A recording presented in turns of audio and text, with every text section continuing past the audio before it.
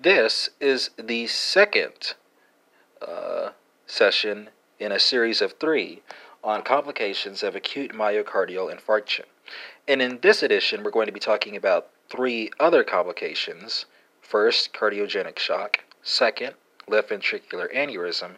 And finally, early pericarditis. So let's go to our first complication, cardiogenic shock. And this is going to be a rather short discussion and should be supplemented with the other freestanding video that is going to cover cardiogenic shock exclusively. So what are the risk factors for cardiogenic shock? Well, factors include anterior myocardial infarction, DM, and more seasoned patients are more likely to develop the condition. On exam, the practitioner is going to look for signs of heart failure with associated hypotension, and decreased urine output is common. The condition can be diagnosed with a chest X-ray, echocardiography, and right heart catheterization, and can be treated with revascularization, intra-aortic balloon pumps, ventilatory support, dopamine, as well as bupivacaine. This brings us to our second complication, which is left ventricular aneurysm.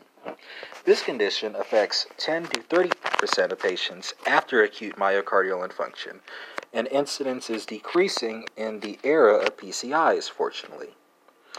Left ventricular aneurysm can occur acutely, but most conditions are chronic and persist for more than 6 weeks after the heart attack.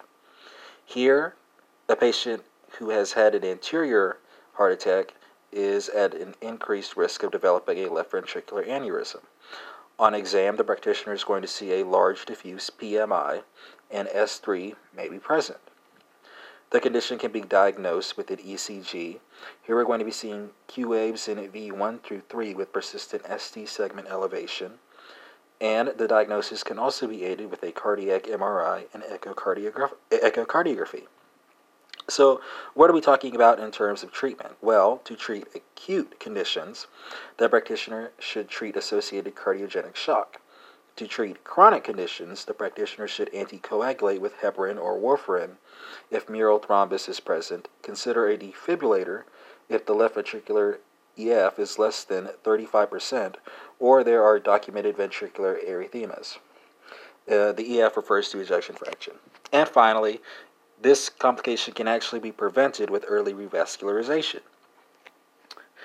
This brings us to our third complication and our final complication in this second part of a 3-episode series, and that is going to cover early pericarditis.